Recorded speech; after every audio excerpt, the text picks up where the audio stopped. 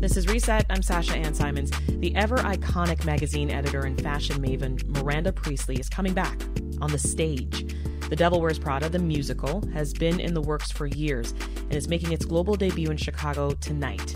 The show is directed by Anna Shapiro and will feature Broadway veteran Beth Level as Miranda and Taylor Iman Jones as Andy. Audiences will hear songs written by Elton John and singer-songwriter Shayna Taub. Joining us now is Michael Tacconi. He's playing Nate Angstrom in the show. Welcome to Reset, Michael. Hey, Sasha. How's it going? Going well. Thanks for joining us. I wonder how excited you are for this show. It's finally happening. I am so happy. I'm so happy we're finally here. I believe you. I kind of jumped on this train a little bit later than some other folks, but some of our cast members have been working on this since back in 2019. So to finally be here, have an audience, get that feedback we've been waiting for has been we're pumped. So you weren't part of the original folks that were cast back in 2019 when we thought it was going to happen then. So talk about your journey. How did you get involved? Sure, yeah. So I back in 2019, I made an audition for it. I went in and I remember it felt like a great fit, but at the time I wasn't able to attend any additional callbacks because this is champagne problems. But I had a trip to Europe planned that I couldn't reschedule. So then it ended up just not being the right timing, and then the pandemic drops in, the whole production gets pushed, and then once theater starts to open up again, they start doing subsequent workshops. Sort of felt like I wasn't really in the mix anymore. And then after their last workshop, they were looking for a guy to play Nate again. And so I was able to put my hat back in the ring, and then it worked out this time. And what's the build-up been like to the show this week? What's the energy? Just ready to have an audience, really ready. It was great. We had an invited dress rehearsal the other night where we just had some friends and family come, and it was even just to have 10% of the audience that we're going to have tonight was such a huge morale boost. It was like a huge injection of energy.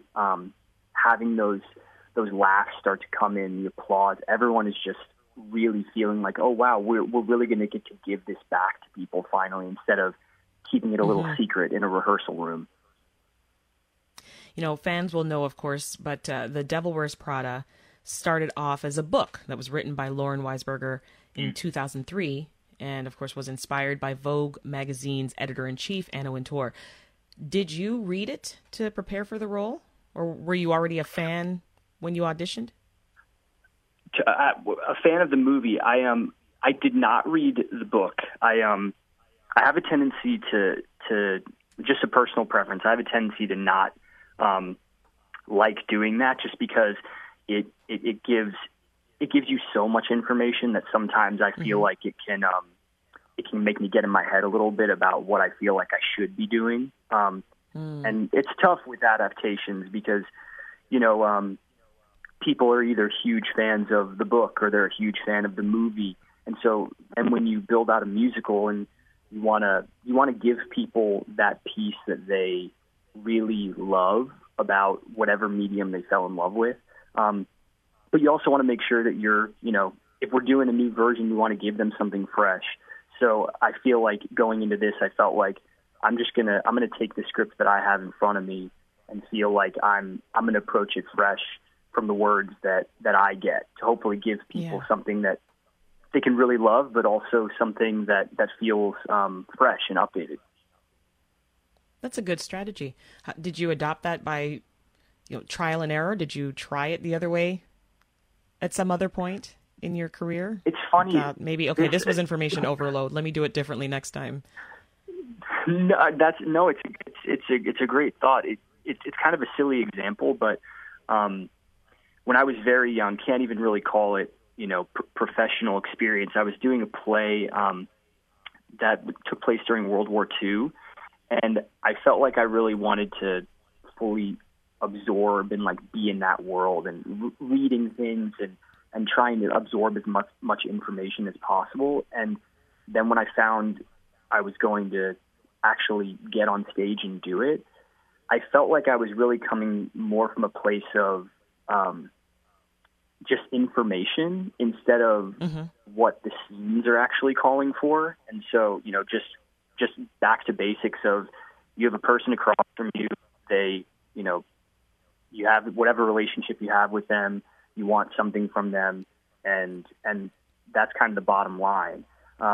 So I sort of felt like I'm naturally kind of a person who is a little bit more intellectual and heady in how I go about my life. So I sort of try and steer away from things in my acting life that would make me go too far that direction. Yeah. Well, the 2006 movie with Meryl Streep as Miranda Priestley and Anne Hathaway as Andrea Sachs followed the book pretty closely, but, you know, as we often see, the story's a little bit different from the book. So I have to ask if this scene is still in the show. Let's listen. What you don't know is that sweater is not just blue, it's not turquoise, it's not lapis, it's actually cerulean. And you're also blithely unaware of the fact that in 2002, Oscar de la Renta did a collection of cerulean gowns. And then I think it was Yves Saint Laurent, wasn't it, who showed cerulean military jackets? I think we need a jacket here. And then cerulean quickly showed up in the collections of 8 different designers. And then it filtered down through the department stores and then trickled on down into some tragic casual corner where you no doubt fished it out of some clearance bin. However, that blue represents millions of dollars and countless jobs. And it's sort of comical how you think that you've made a choice that exempts you from the fashion industry when, in fact, you're wearing a sweater that was selected for you by the people in this room from a pile of stuff. Please tell me that's in the musical. 100%. I think that's actually one of my favorite moments in our show. I feel like the team created something that gives the audience exactly what they love about that moment in the movie. The song that's written to accompany that is beyond cool. It's hilarious, and it really hits in a similar way. So I'm excited for people to see that moment. Can you tell us about any differences between the movie and the musical? Sure. So the simplest one would just be that instead of it taking place, about what is that now, 15 years ago or even more now at this point, that now it's taking place in modern day. So we've updated the references, just like certain topics that are more prevalent to us now than they were back then. We're just leaning into those a little bit more. And then also what I think is a huge gift for my character as well is we're just because of the nature of a musical, we're able to kind of lean into some of the characters a little bit more on what's going on in their heads, because you get songs, so you get the opportunity to have someone almost address the audience and say, hey, this is what I'm feeling, this is what I'm going through. So as we're very much tracking Andy's journey and her relationship to trying to build the career that she wants while also maintaining her sense of self, you also get to kind of peer into these other characters and see what's going on in their head, see their relationship to how Andy's feeling as she's growing, how it makes them feel. So I think we just get a little more of an insight than maybe the movie was able to offer. Well, without giving any spoilers, do you think that fans are going to dislike your character in the musical as much as they dislike the movie version of him?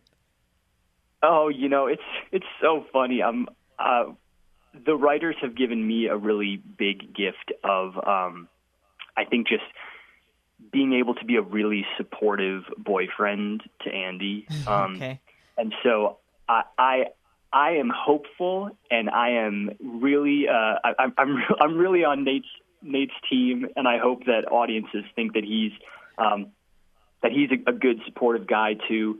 But at the end of the day, I think everyone's going to be Team Andy, so we'll see if they also get to be Team Nate as well. This is Reset. I'm Sasha-Ann Simons. We're talking with actor Michael Tacconi, who plays Nate Angstrom in the new stage adaptation of The Devil Wears Prada, the musical. The show's making its global debut tonight right here in Chicago. So as I mentioned earlier, Michael, Beth Level is going to play Miranda, and Taylor Iman Jones is playing Andy. What's it been like working with them? The absolute best. Beth is a masterclass. Everything she does is, she has this way of making everything funny. She never does the same thing the same way twice, and somehow it's always honest and just funny. She's just an awesome person to not only just be in rehearsals with, but she just executes at this insane level in every moment. Nice.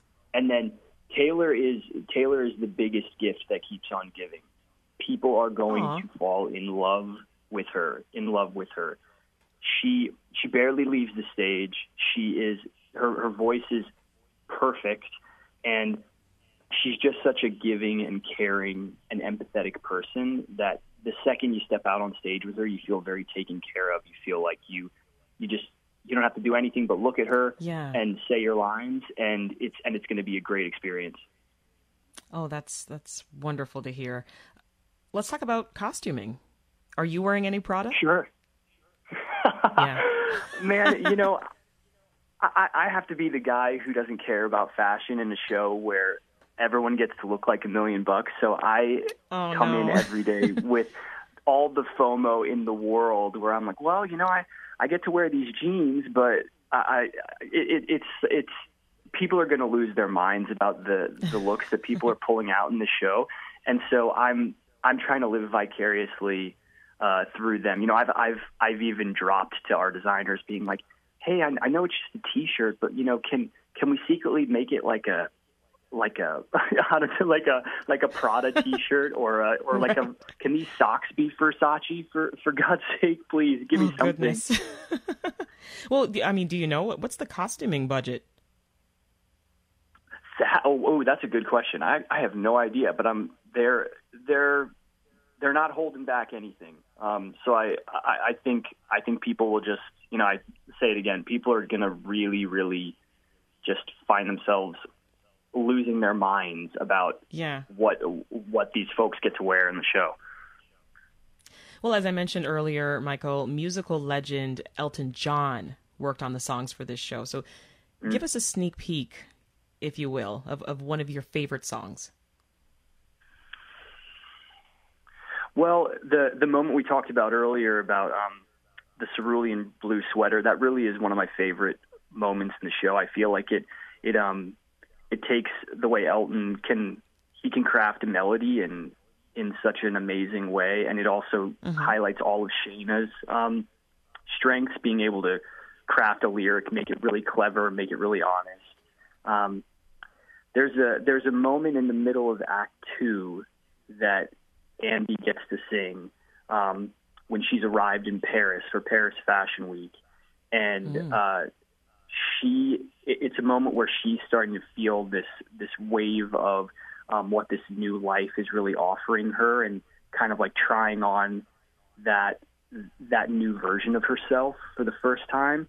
And I literally, it's not an emotional song, but every time we do it in rehearsal, I am crying, just because it's filled with so much joy and power, and Taylor nails it every time.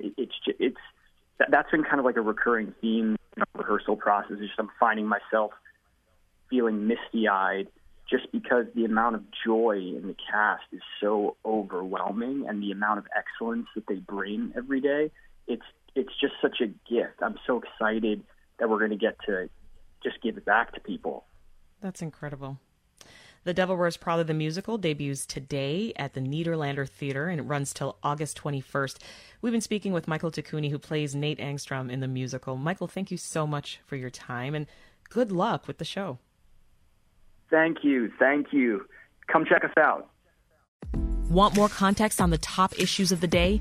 Find the podcast, WBEZ's Reset, wherever you listen.